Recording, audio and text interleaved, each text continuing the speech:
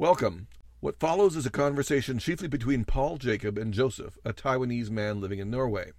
There is some discussion of the images that appear on screen in the video version, which can be found on YouTube and other venues, but the images are not the key to the discussion, so this audio version certainly remains useful.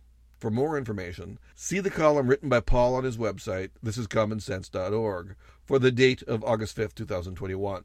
Paul presents this conversation as a bonus track on the This Week in Common Sense podcast. I want to welcome everybody. This is a special Common Sense podcast. My name's Paul Jacob. Here with me today is my co-host, Tim Verkala, but also we have a special guest that we're going to be talking to, and about some of his activities. Our special guest is Joseph. He is a attorney, a Taiwanese attorney who is living in Norway and has been going to school and working there, and has run into some problems we're going to talk about at length. And to get us started, and also just because since both Joseph and Tim are captive audience, I'm going to force them to hear my commentary. It's only a couple minutes, but regular readers of Common Sense saw this several weeks ago. But it's a short way to give people a sense of what we're talking about, and then we're going to go into a lot more depth on it. This short commentary was entitled, Not Being Norway. Aren't Norwegians the good guys? Yet somehow this bastion of human rights and best democracy in the world has, since 2010, forcibly registered the nationality of Taiwanese residing in Norway as Chinese. The action is considered an act of appeasement. The News Lens paraphrases Joseph, a Taiwanese lawyer based in Norway, after the Norwegian Nobel Committee angered Beijing by awarding the Peace Prize to the late human rights activist Liu Xiaobo the same year. Norway's promotion of human rights upset the genocidal Chinese government, which had imprisoned Liu Xiaobo, and which then moved to suspend trade talks with Norway and restrict exports of important commodities. It took 6 years of placating the Chinazis before normal diplomatic and economic relations were restored. Meanwhile, Taiwanese students living in the land of the midnight sun are demanding their right simply to be Taiwanese. Joseph formed a group, Taiwan, My Name, My Right, to lobby Norway's government and is now legally challenging the policy. After Norway's Supreme Court rejected their lawsuit last year, they have appealed to the European Court of Human Rights. The applicants are Taiwanese, argues Professor Jill Marshall of the University of London. Failing to state this on their official documentation and instead ascribing them with an incorrect nationality misidentifies them and violates their right to personal identity. Even as Norway denies Taiwanese identity, its own identity takes the biggest hit. Prime Minister Erna Solberg explained her 2014 snubbing of the Dalai Lama as, quote, a necessary sacrifice in order to show China that it's important for us to have a dialogue with them, end quote. Sacrificing what's right and just for trade deals with totalitarians is no way to be Norway. This is Common Sense. I'm Paul Jacob. Joseph, I wrote about 250, 300 words about what happened, but you've been living and breathing it. What do you think of that? And how does this, how does this sit with you in terms of a kind of a quick update on what the case is? So the cause of this case, obviously from the commentary you have told to your audience, is that we Taiwanese residents here in Norway are forcibly being registered. That means we must identify ourselves when we verify the residence permit to the authority. We are forced to be registered or identify ourselves as Chinese, because all the alternatives during our application to the immigration authorities here, we are asked that we can only pick or take up our nationality as Kina. That means China in Norwegian. So basically, our national identity was cancelled by the Norwegian authority, because we fully identify ourselves as Taiwanese, and Taiwan is the only country that we want the citizenship of. So basically, this is a big humiliation against all Taiwanese people here. So generally, the Taiwanese residents here are very unsatisfied with this situation.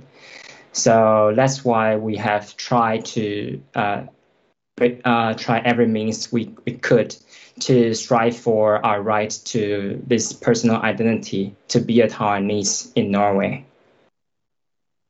And we will get into kind of the step-by-step of the case here in just a little bit.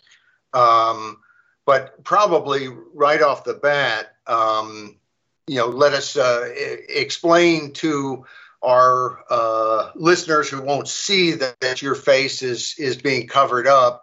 But obviously the folks looking at the video notice that.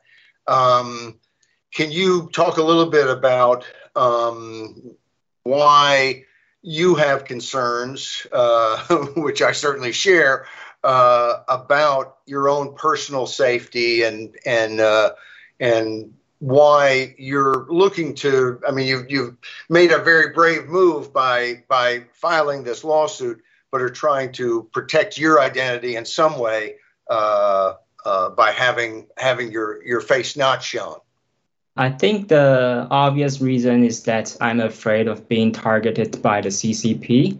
And as I currently live in Oslo, which the rights of Taiwanese are not so well protected, as you can see in this case. And also because I am registered as a Chinese citizen here in Norway. So me and my family really afraid that something might happen, because we initiated this case to fight, although it's legally fighting our rights, but I think the PRC authority might deem us as an enemy against the state, because we are claiming that we are not Taiwanese, which is basically against their anti-succession law, that Taiwan is a part of China. So if I was repatriated back to China by Norway, I might face prosecution because of violating the Chinese law, which to me is unjustified, of course. But there is such a possibility. And also, I don't want my families to get involved because of this.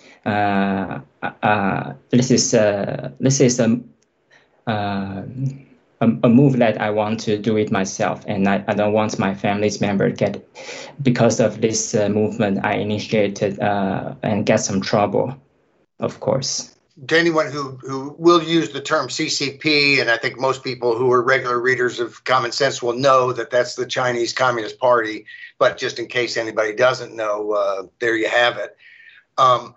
One of the interesting things here that people may not appreciate is that there have been other people who have been repatriated, who they're from Taiwan and they're sent to China.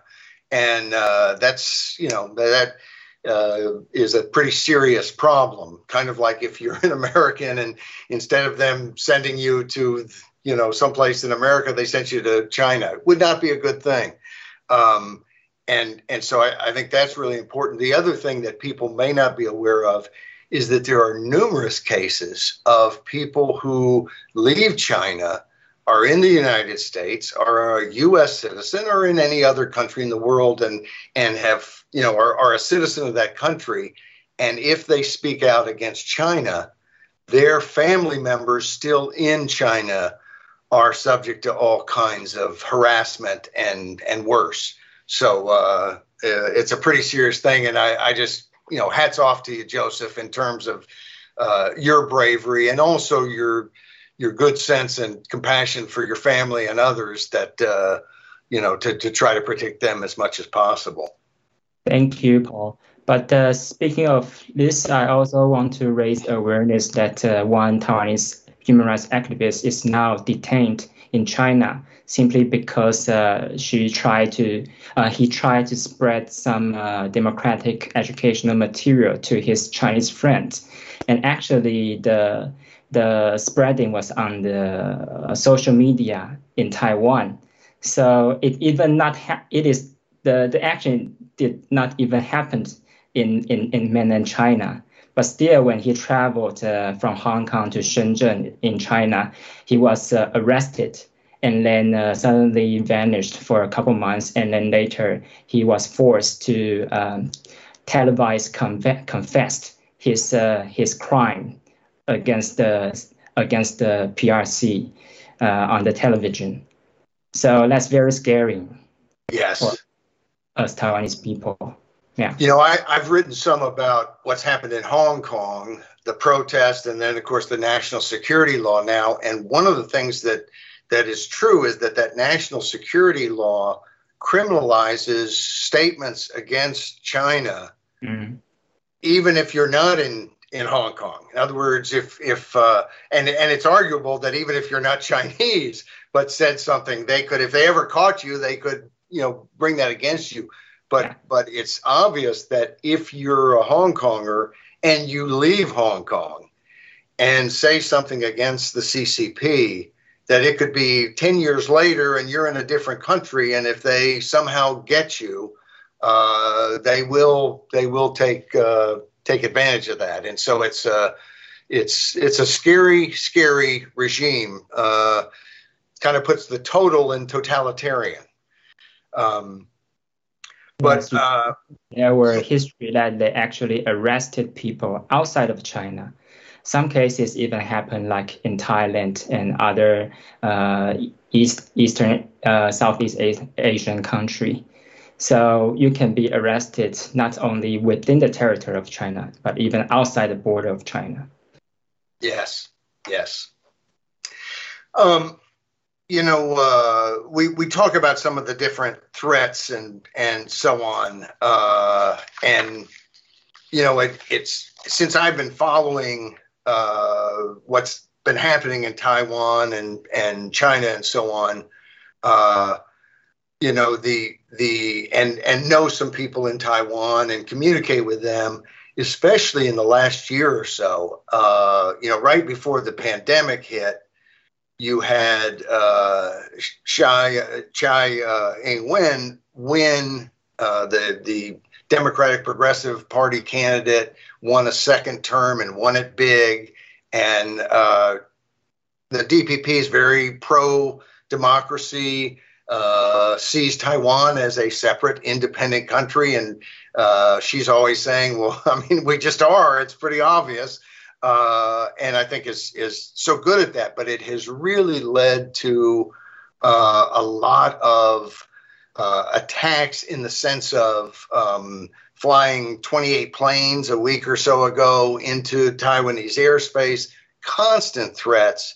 And, the Taiwanese are smart people. They're tough. They've lived through this for years. So they're not shaking in their boots, but at the same time, for an outsider to have a sense that you and other people in Taiwan are having to live with these constant threats, I just find it very upsetting. And of course, it's not happening to me. I'm seeing it happen to somebody else. I just wondered, what you might say about that. What is it like for Taiwanese to be living with this constant threat? Yeah, I think you might know that in 1996, that when we first got the opportunity to elect our president, because we were just democratized at that time. Actually, the PRC sent missiles to the Taiwan Strait to intimidate us to directly elect our first president. So basically, what we are doing to sustain our independence or democracy are a constant threat against the PRC or the one party CCP in China, as you can say. So I believe what is happening recently actually has raised the awareness of Taiwanese people that the threat from China could only be more and more imminent as long as we keep our own independence and democracy. So I'm thinking that considering more and more those bombers and jet planes of the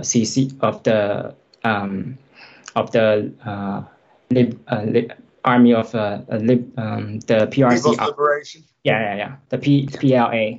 So they constantly flying around the islands of Taiwan, and we our pilots also have to fly to accompany them in case that they will suddenly attack our country. So you can see that there are actually chances that there become some accidents in the air if the planes fly too close to each other.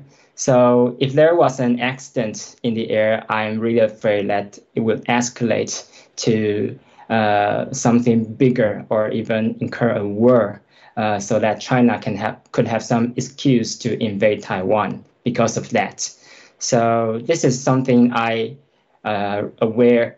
really worried about recently because of these movements. And what I want to inform your audience is that actually we are already under attack, but it is not a very traditional military attack from China. It is the new modern way of attack. It is a cyber attack.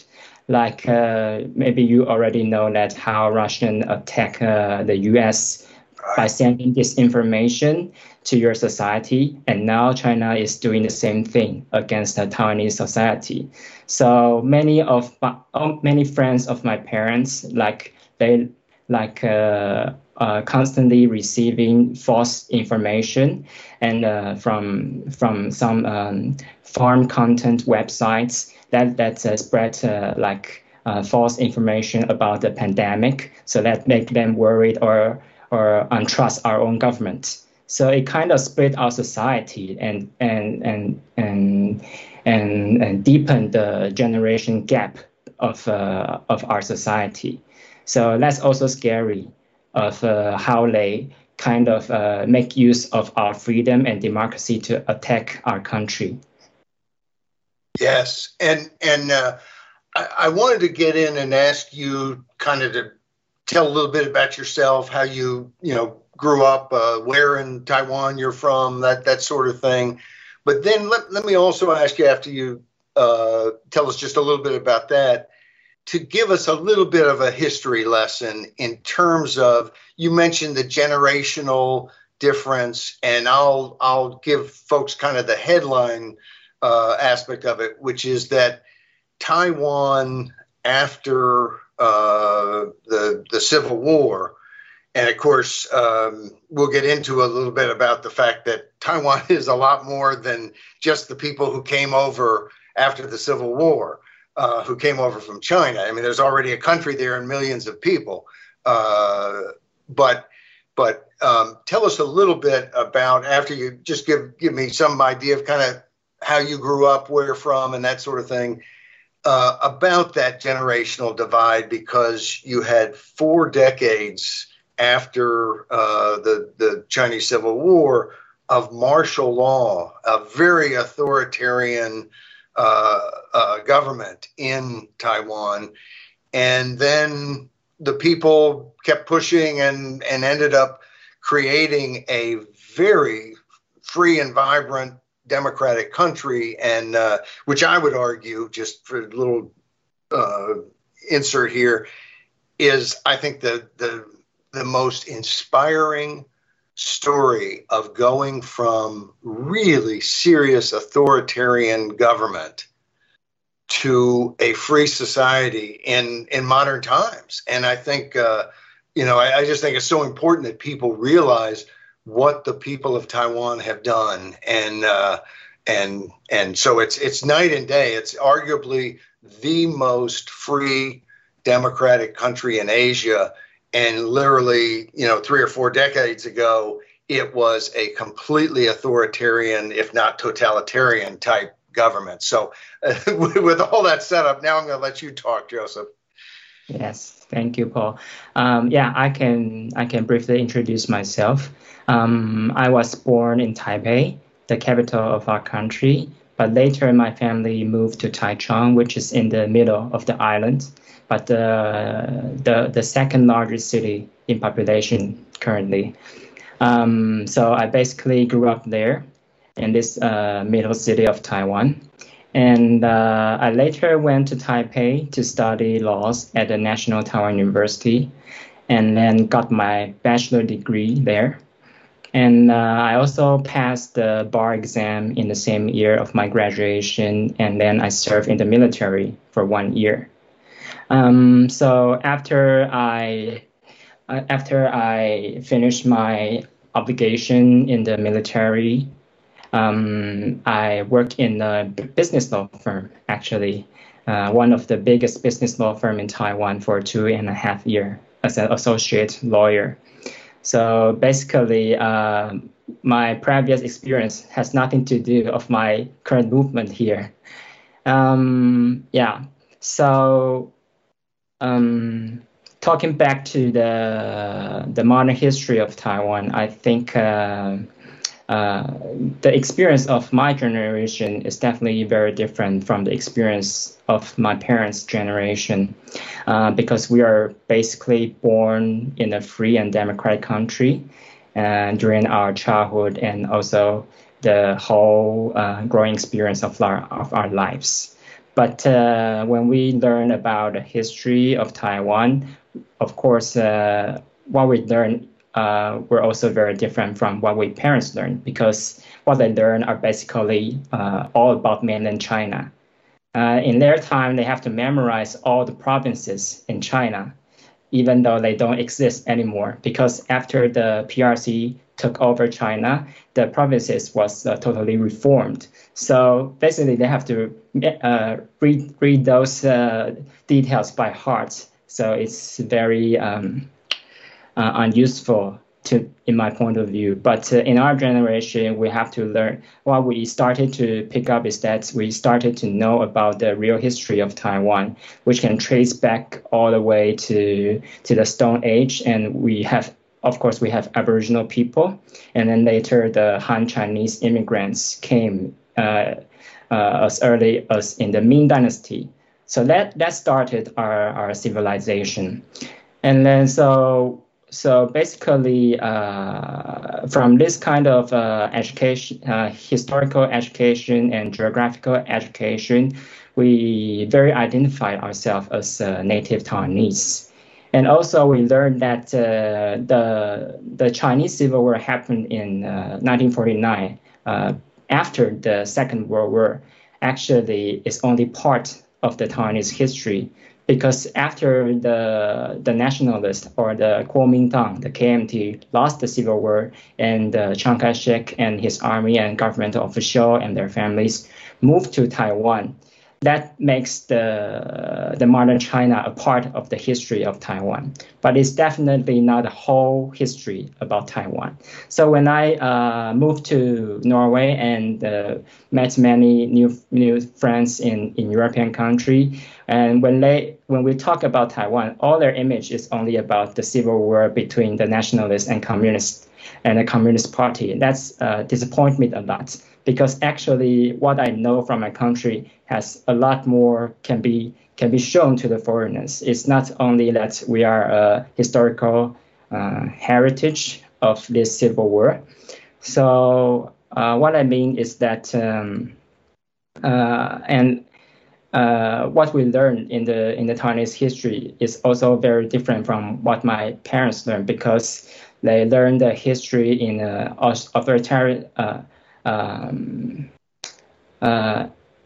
how to say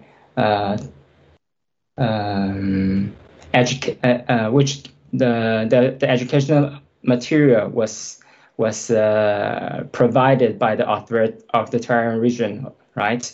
So what they learned is very one-sided, and they don't really have very critical thinkings about the history. So at that time, many of them were kind of brainwashed that they were Chinese, because it was a government that taught them that you can only be Chinese and not Taiwanese. In their age, many of them are even forbidden to speak their modern tongue, which is Taiwanese. And so in my generation, I also was affected by this policy, because I am not very fluent Taiwanese speaker, which is basically my mother tongue. That should be my mother tongue. So it is a tragedy. It is a tragedy that somehow we have lost our native culture. But it was after the democratization happening from the 70s to 80s that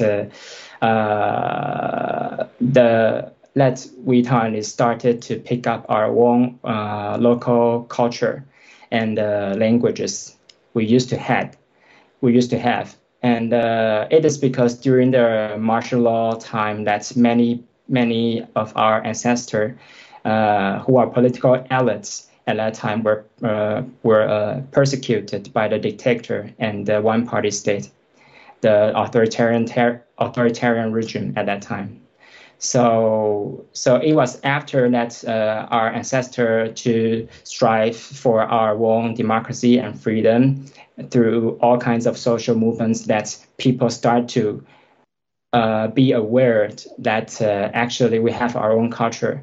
And so that's why we and our later generations start to know that actually we possess the identity of Taiwanese, which of course the Chinese culture has some influence to this identity, but basically it is just a part of us, we don't identify ourselves as Chinese anymore. So to our generation, these democratic values and liberal values has many connections to this identity. I can say that. Yeah. It is interesting that for most people who aren't up on the history of Taiwan, and most people aren't, especially outside of Taiwan in the United States, people are all about there was a civil war and part of China is on the mainland and the other part of China is on Taiwan, as if nobody was living there beforehand. Yeah. And as I understand it from what I've read, when Chiang Kai-shek and the nationalist forces came on to Taiwan, they represented about 12% of the population.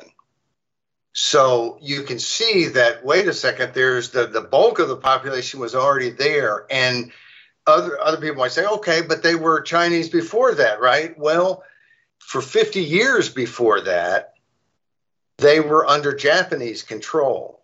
Yeah. And now for most of Asia, if you think about being under Imperial Japan's control, it isn't a very nice story. And I'm not pretending that the Japanese were always kind to every single person in Taiwan.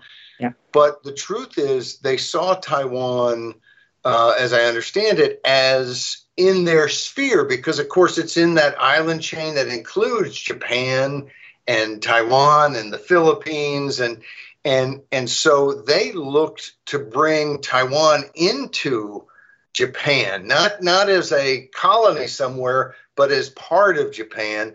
And what happened is you had 50 years of a lot of building and infrastructure, and it was a fairly a lot of progress was made in Taiwan. And so today there's real friendship between Japan and Taiwan in a way that there's not between Japan and China or Japan and Korea. and so it's not this, okay, there was a civil war and that's what split it up. China historically was never very involved in Taiwan. They claimed it. A lot of Han Chinese people moved there for a new adventure and a new place to live. But anyway, the history of it, because I knew nothing before 2 years ago, I came to an event in Taiwan and decided, I should probably read a history book. And I was fascinated about the history of Taiwan, and it was all stuff I did not know. And it's important because, you've got China saying, hey, this is ours. And, if you don't know anything, you kind of think, well, yeah, there was a civil war, it split off. It's not as simple as that. And of course, the other aspect of that is that there was a column in the U.S. recently that the columnist asked, who does Taiwan belong to? And his argument was kind of one of these big geopolitical things. And I thought, well, my goodness, it belongs to the people of Taiwan. Who else could it belong to? And that's the other part of this story, is that over this period of history, more and more, and friends I have in Taiwan, not only do they feel that identity, but even their parents have really changed in the level of identity, and because it's no longer being suppressed. So it's very interesting, and thanks for that history lesson. The other aspect of that is for people to realize there was a major event in Taiwan called the 228 incident. And it was the nationalists who came in to police Taiwan after World War II. And there was an incident where they beat up a woman. And then I think there was a response that the soldiers were beaten up for beating up the woman. It ended up leaving thousands of people dead. And it was the precursor for the White Terror and decades of martial law and people being disappeared and being held without charge and everything else. But it tends to show that as the nationalists came over, this was not just another part of China that everything was going to be hunky-dory. It was a separate place. So anyway, I think for our listeners, Joseph, that history is really, really important. So what then brought you to Norway? As I told your audience that I work in a business law firm, but during my experience there, I was not so satisfied by serving the corporations and white collars executives. I felt that that's not what I want for my whole career. So, and I still have a deep interest in criminal policy. Actually, it has lasted since I studied in laws in the university years. So I feel that I want to pursue an academic career in this area. So then I figured out that actually Norway is one of the best countries in this area. As I show you in the video, that how they compare the criminal system, the prison system of the U.S. and Norway. Basically, they focus on rehabilitation and restorative justice. That is, at that time, I really want to learn about. So that's basically the main reason why I came to Norway in 2015 to learn, to take the human rights master program of this country. Uh-huh. And yeah. So and now maybe you might be teaching a little bit of that. In terms of your lawsuit certainly is, I think, a lesson in human rights. So thank you, Paul.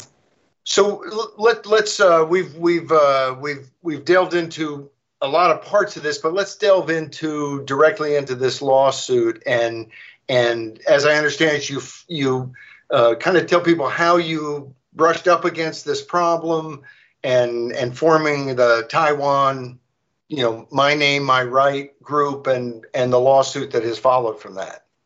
it was during my stay and study in Norway that I finally aware and realized that I was forced to register as a Chinese citizen.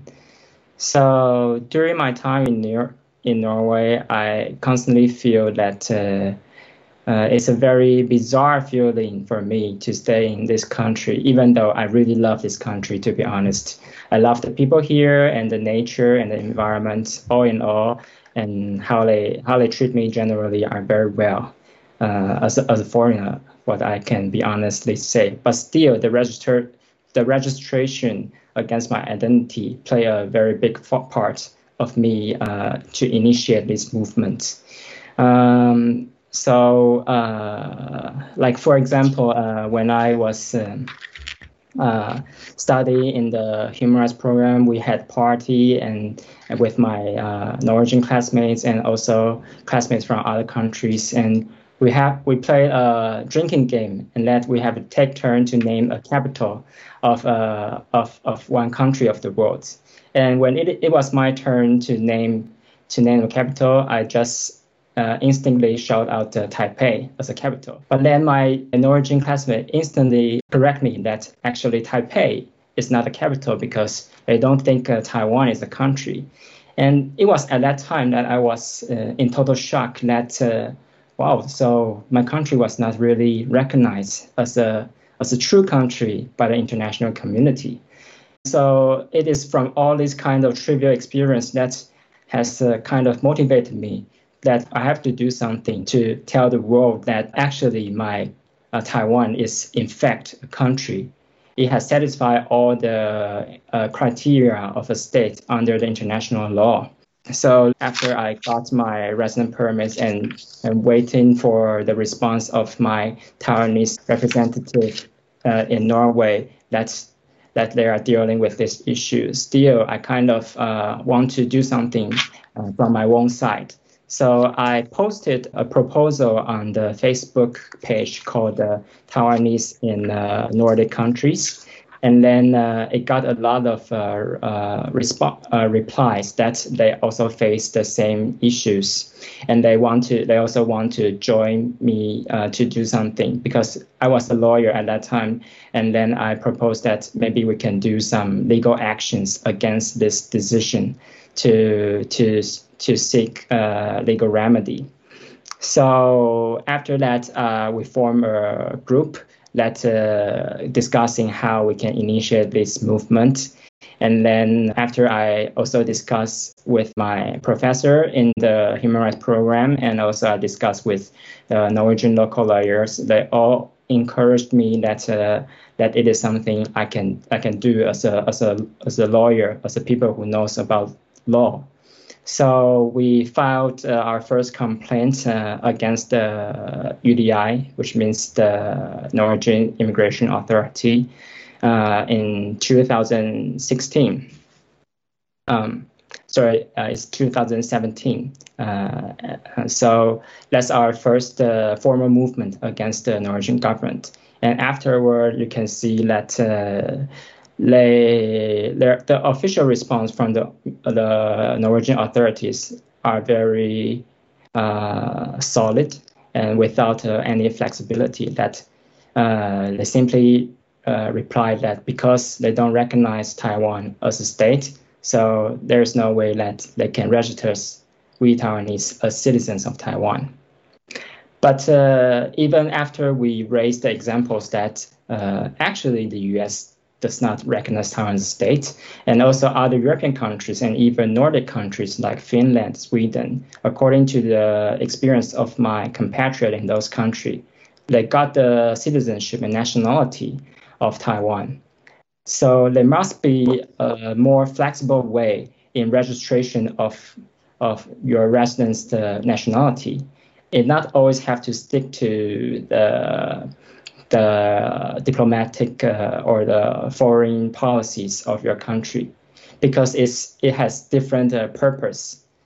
You know, the registration of citizenship of people in your country, actually, you have to respect their own will and their what they actually come from, and it also serves the purpose that in many different administrative goals. Like, for example, we Taiwanese don't need a visa to get into Norway.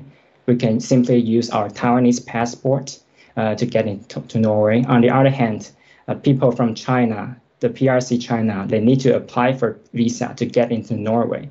So actually, there are huge policy distinction between these two groups of people. So actually, the registration of citizenship should serve for this purpose, not to serve the purpose of your diplomatic policy. That's another issue. As you can see, the U.S. and also other European countries do it in this way. So why can't you just follow how they treat Taiwanese people? And also, Taiwanese people are very satisfied with this registration. So it's a win-win situation. Why not do that? But still, the Norwegian authorities were very stubborn about this issue, and I believe you are later introduced about because of the Nobel Peace Prize instance, they are very afraid to irritate China again. So I think they are very sensitive about something relevant to recognize Taiwan as a country. So they just simply keep refuting our request and say that our claims are clearly unfounded.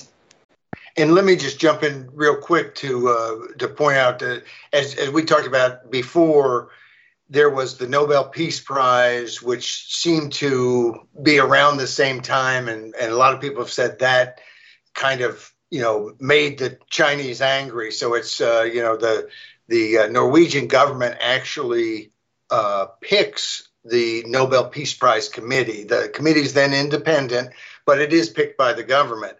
And so when they nominated Liu Xiaobo, China was not happy at all. And that seems to have been what precipitated a pretty big economic fight, like embargoing, no longer accepting any salmon from Norway, and I think Norway was selling 75% of their salmon to China. So there was some real economic battle here. And when we were discussing before, you mentioned that in essence, this battle with Norway, where Norway does the right thing in terms of being pro human rights, and then pays a price for it. No good deed goes unpunished. But that at the end of this, that in essence, China has to be pretty happy with the way its policy played out. And before you go on to kind of the rest of the story, can you speak to that just a little bit? Yeah. So after about 6 years of froze of the relationship between the two countries, they finally came to a deal, which is called a joint statement of normalization of bilateral relations, which was announced by the two Minister of Foreign Affairs of the two countries. And so whereupon the Norwegian government have to reiterate that its commitment to the One China policy and fully respect China's sovereignty and territorial integrity. And they also have to attach high importance to China's core interest, which is very vague and major concerns. And they will not support actions that undermine them and will do its best to avoid any future damage to the bilateral relations. And then after the press conference, the Chinese Minister of Foreign Affairs, Wang Yi, announced in Chinese that the Norwegian side has deeply reflected on the reasons that undermine mutual trust between the two sides. So basically, that means from the Chinese view, the Norwegian government has said sorry to China because their Nobel Peace Prize committee gave the prize to Liu Xiaobo. So I don't know whether the Norwegian audience got that point in that timing, but I think it is a very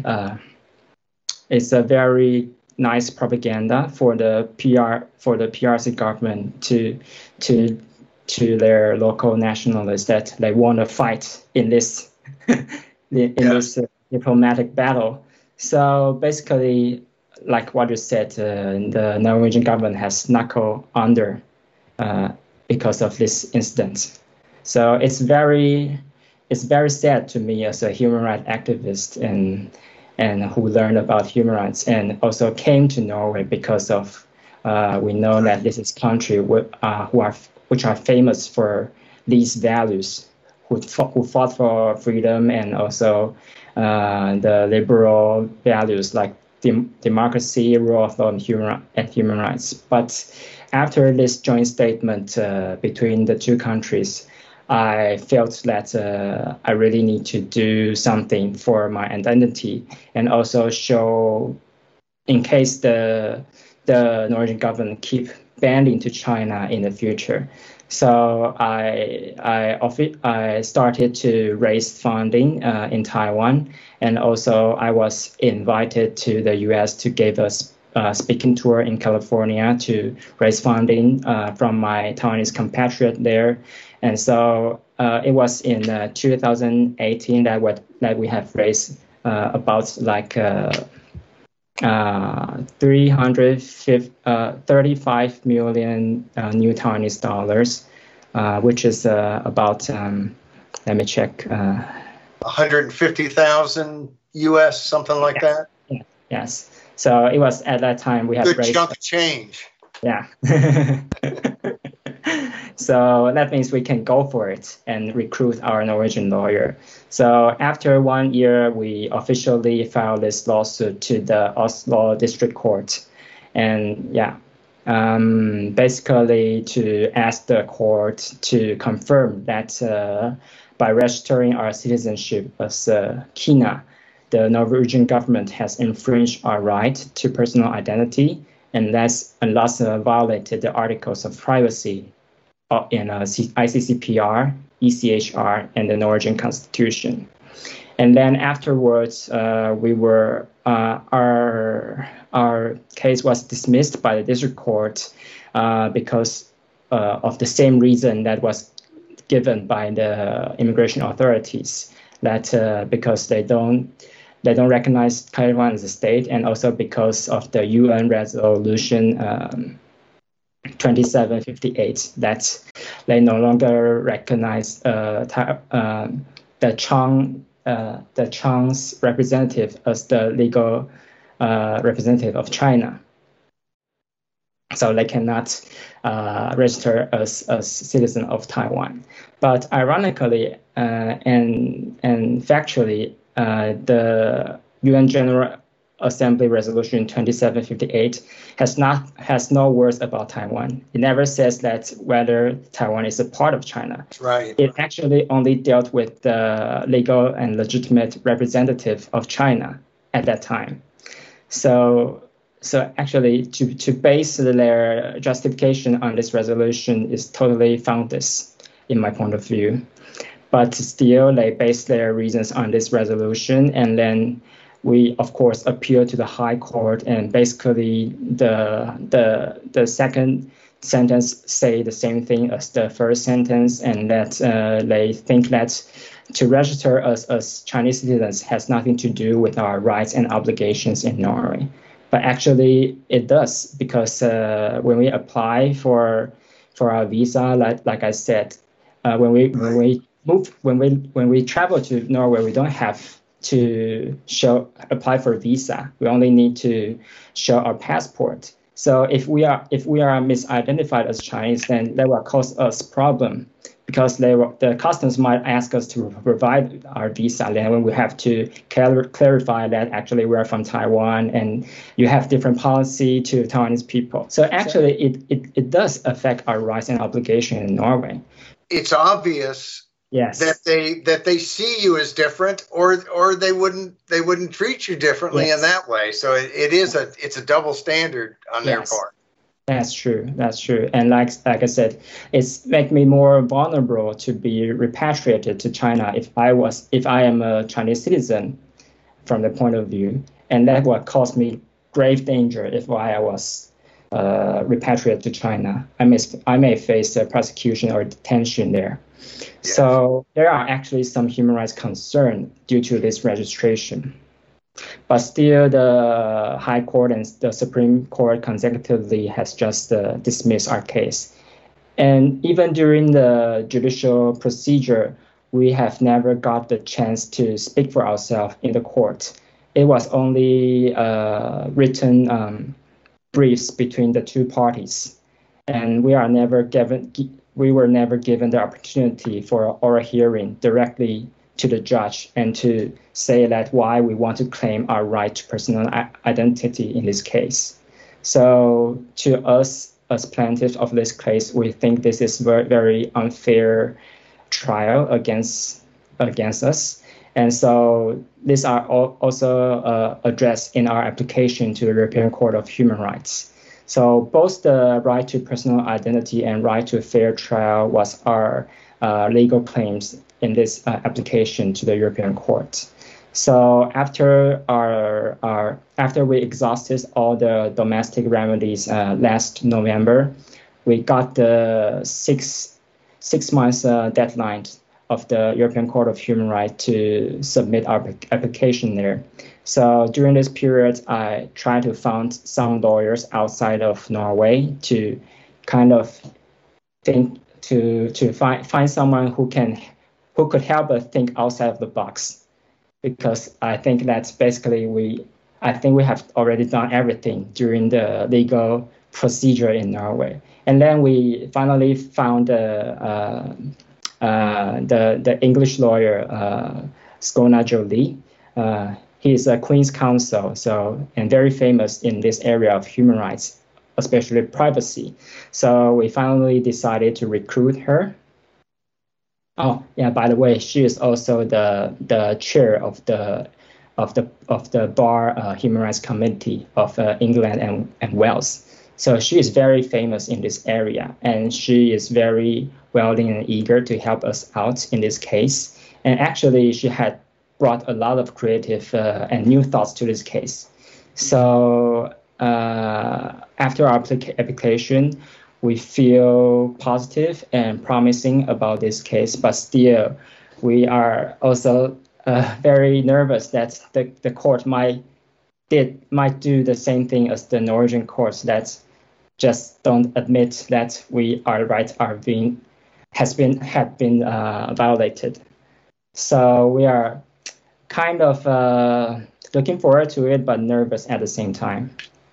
You mentioned that to me that there are 47 countries that are that basically are bound by the rulings of this European Court on Human Rights, and so it could have a big impact on all these. How many of these countries are there similar problems like Norway in terms of how Taiwanese residents in their country might have to fill out paperwork and identify themselves, and how many don't have a problem? You know what, Paul, that actually we have done questionnaires to our followers, Facebook followers, and asked them to provide photos of their resident cards. By then, I mean the Taiwanese residents in other European countries. And then we received about 17 European residents who are citizens of Taiwan. And then we figure out that only Norway and Spain that register Taiwanese as Chinese. So that means other 15 European states register Taiwan or Taiwanese, or they have more flexible way. Like in Luxembourg, they register Taiwanese as Chinese, but with a bracket of Taiwan after Chinese. Right. And then like in Romania, they register us somewhere in Asia. Well, they're right. But still creative, right? Yeah. So I mean, at least they try to separate that we are different citizens than the Chinese citizens. Yes. I mean, this is already what we are acceptable to this decision if we can got from the Norwegian authorities. So you can see it was only Norway and and Spain that do this odd thing against Taiwanese people. So, and maybe you might know, no European country recognized Taiwan as a sovereign state except Vatican. The whole, Right. yeah. So actually, they have the same one China principle as Norway. As Right. Norway have. So I don't know why Norway has to do such a different way to treat Taiwanese people. Yeah, it does. Has something to do with the Peace Prize incident. Yeah. Yeah, no, it certainly shows that everybody else can do it except for Spain and Norway. So, you also, in an interview, I saw a little video where you were interviewed and talking about this. Someone asked, well, there's the upside that, of course, this could be policy for these 47 countries in Europe. But the downside is maybe you lose the case, as you mentioned, or you're nervous. It could go either way. But you made an argument that it's a victory even if you lose at the ECHR, the European Court of Human Rights. And what you said, I thought really was spot on. It made so much sense because I work in politics and everyone wants to win always. And usually it's not about as important as stuff as this. It might be about the tax rate or some measure on some local ballot or something, but we always want to win. And we're scared to do something sometimes if we don't think we'll win. And yet some of the biggest things and most important things in the world and in our lives, we don't know whether we're going to win, but we have to do them anyway. Anyway, you had I won't steal all the thunder of what you said, but I really liked your answer to that. So what happens if you lose this case, and is it still a worthwhile case to have brought? Yes, of course, because I always believe the action itself speaks louder than the result. And I think it is the movement that we initiated that can inspire people, especially my Taiwanese compatriots, to do the same thing for our country. And then, so I think our movement is only a small puzzle of a bigger movement of all Taiwanese people in the bigger picture. So to me, that even if we couldn't nail it in this case, at least we have shown a counterforce against Chinese pressure in to the democratic world.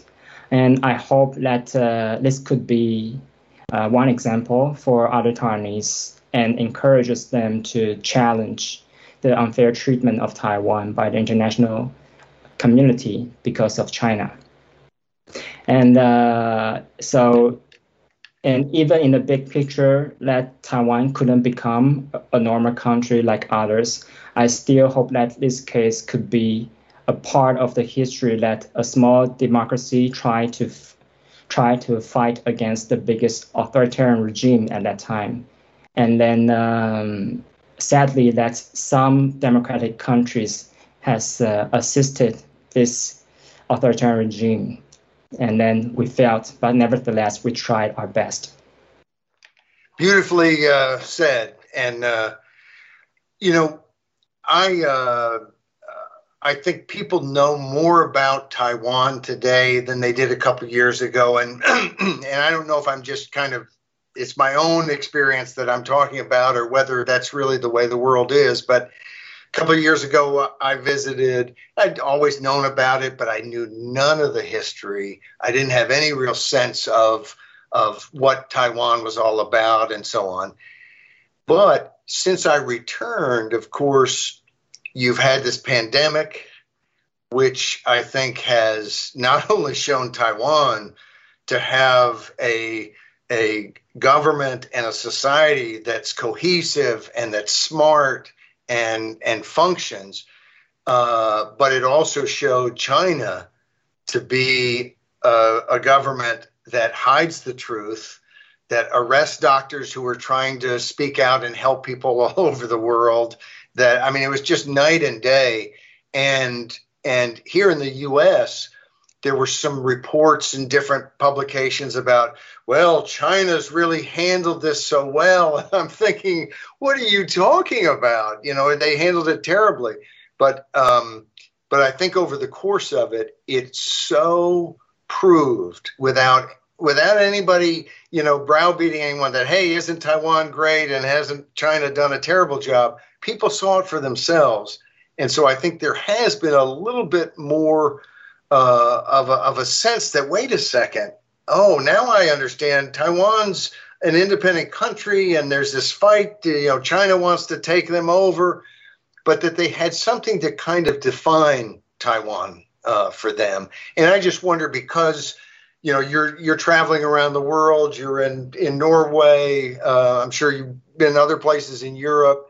Do you see that? Do you think people have started to pick up a little bit more, I guess, on both sides of that coin, on the fact that Taiwan, that they understand a little bit more what it is and how well it has developed, and then also that they understand that there's a big problem with China?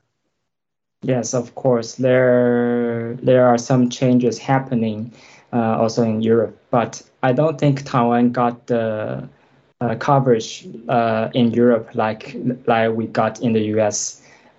Still, because of geopolitics, the European countries does not care so much what is happening in the South China Sea and also Taiwan and also Hong Kong, Xinjiang, Tibet, because when they can earn a lot of profits by not standing for these minority people, then why and if they keep silent, then they can still earn a lot of profits from Chinese markets. So why would they stand for them? And to be honest, those bad behaviors of China, from their point of view, don't have direct consequence to their interest. So from my point of view, I think the change might happen. That's as people started to recognize the values that Taiwan presents. But I think the support for Taiwan would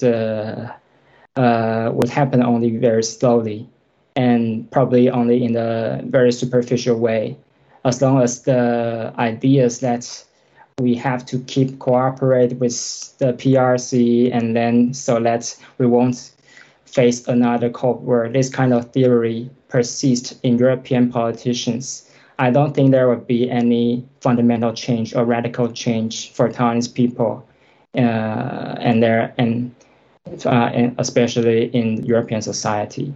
From what I experienced, many of my Europeans just view Taiwan as part of the confrontation between the U.S. and China.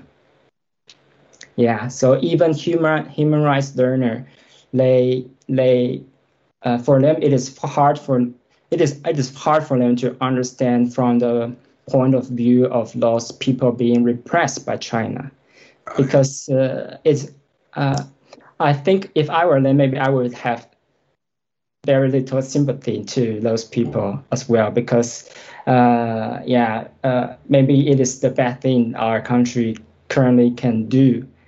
But still, I still think that some idealistic values should be pursued outside of this utilitarian thinking. And I think even in the utilitarian thinking, it is very short-sighted, because absolutely the damage of those universal values would have some negative costs even to Europe in the long run. And then I would say that China would also try to extend their sharp power to other European countries, not only in Norway, but if they keep feeling that there were so less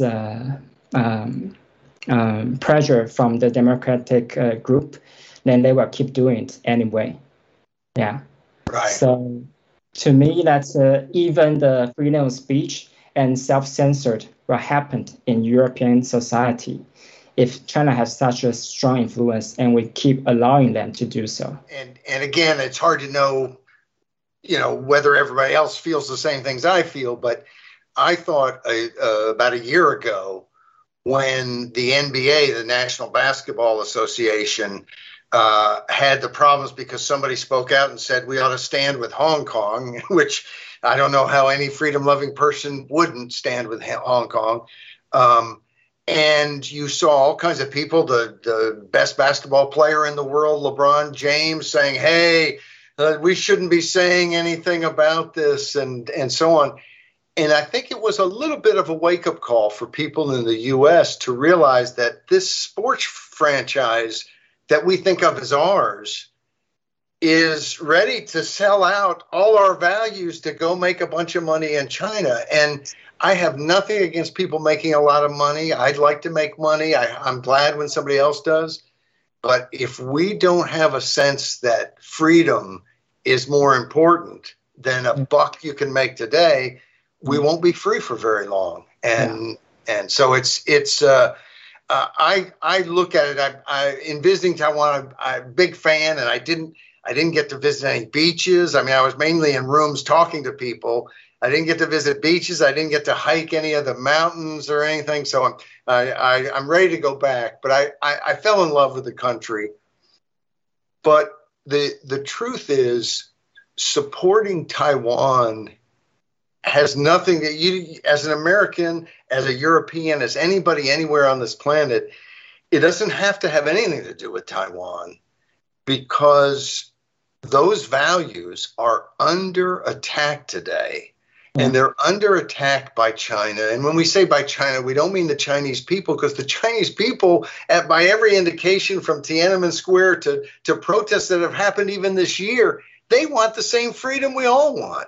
Yes. But that regime is super dangerous. And here in the U.S., we're fighting over the origin of the COVID-19. And we've got Facebook shutting down what somebody wants to say. And we've got YouTube shutting down things that don't agree with the World Health Organization.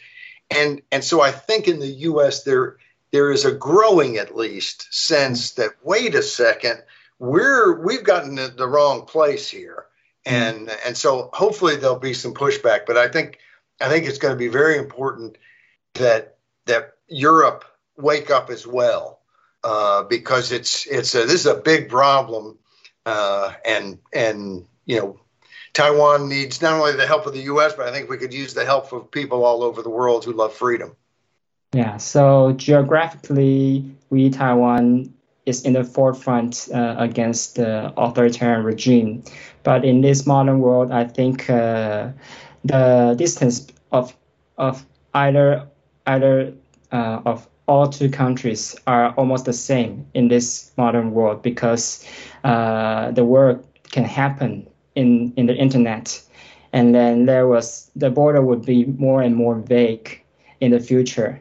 So any attack against democracy could happen even you live very far away from China. So I mean, the thinking of geopolitics actually should also change in the international order. And then to keep silence or what we said, to keep appeasement to China wouldn't save yourself from this war between democracy and authoritarian regimes. I think that's very well said, Joseph. I so appreciate you taking the time. I know it's late where you are, and you probably had a long day. Taking the time to talk to people, hats off for the courage to bring this and the good sense to do it in such a way that you're creating a greater movement for freedom. I appreciate it very much. I also am very impressed that I think your English is about as good as mine, and I guarantee you that my Mandarin Chinese is not anywhere close to as good as yours, because I don't know that I choked up here. I don't know that I can say anything, but I'm going to try to say one thing, which I heard the Czechoslovakian senator It's Czech now since they split up the Czech Republic and Slovakia. So I got that wrong. But he came to Taiwan and he said, "I am Taiwanese," but he said it in Chinese. He said, 我是 Taiwan Ren. And I know I butchered that some, but I almost got it right. Anyway, I just want to say, so appreciate what you're doing. And frankly, as you pointed out in your closing comments, we're all in this together. It's all about the values of freedom and democracy and people being able to live their lives without some authoritarian telling them they can't.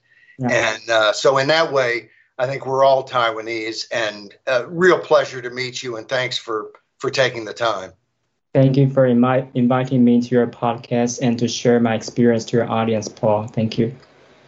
Thank you, Joseph. Tim, do you have any comments? You've been surprisingly quiet, but of course, this has been very interesting to listen to. So I have lots of questions about the legality of your focus on identity.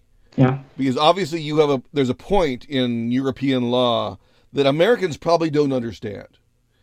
And maybe if you could explain that briefly, maybe that would be worthwhile. Because, I mean, you've talked about your identity as a key focus, but that's a point in law you're going for, right? Because the case is still ongoing, so I really cannot talk about too much details publicly. But still, I can say that both the EU, at least, share the same one China policy as the US. And then also the NATO share the same policy against China. And also Norway is a part of NATO. So to me, that obviously there should make no difference in treating Taiwanese because both the European country, especially the Western European countries, share the same values as the US. Even though U.S. has more supportive law and bills like Taiwan Relations Act, but still the EU Parliament has made a lot of resolutions to support the positive participation of Taiwan in the international organizations. And in their resolutions, they also call us citizens of Taiwan. So even based on the policy of EU of its own, that I don't think there is some legal basis for Norway to not recognize the citizenship of Taiwan, even though they don't recognize Taiwan as a state, like the US and other European countries does. Okay, thanks. That makes more sense. Thank you. Well, this has been a special podcast for Common Sense. Joseph, thanks again so much. Tim, thank you. And we'll be back this weekend with This Week in Common Sense. But I think folks will enjoy and learn something from this hour we just spent. Thank you, both Paul and Tim. Thank you. Thank you, Joseph. I just wanted to give a very special thank you out to the Taiwan Digital Diplomacy Association for all their excellent assistance in putting this podcast together. The Taiwan Digital Diplomacy Association advocates and facilitates participatory public diplomacy. It's a mouthful. It's a lot of work, but they're good at it. This nonprofit group of young people initiates multinational projects to strengthen Taiwanese partnerships with other countries, especially by creating digital content and hosting real-life events that engage young people and international NGOs located in Taiwan. Thank you very much for all your help. If you want more information about the Taiwan Digital Diplomacy Association, you'll see it up on your screen. It'll also be in the information part underneath the video on YouTube. Also, if you want more information about My Name, My Right, that information is also up on your screen and will be in the information below the video at YouTube. Thank you.